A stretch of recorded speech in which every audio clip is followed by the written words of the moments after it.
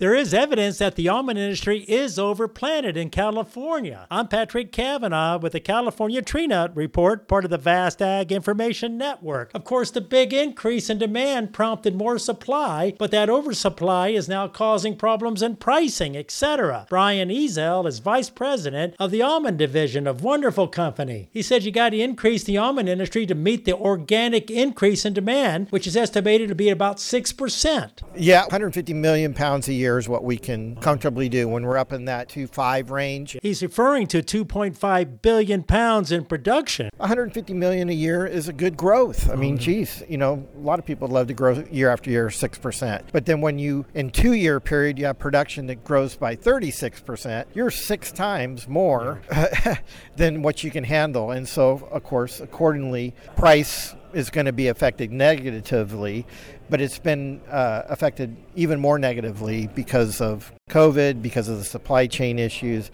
now the world inflation issue, all those things. So we kind of have a perfect storm right now. And Ezel said it really doesn't seem fair. Because it seems like every time we turn around, we think we beat the supply chain issue. We finally got over that. And then we've got this, world economy and inflation going. But if we hadn't overplanted during that period, it wouldn't be as intense as it feels today. But that almond industry is going to work things out, they say. With the Ag Information Network, I'm Patrick Cavanaugh.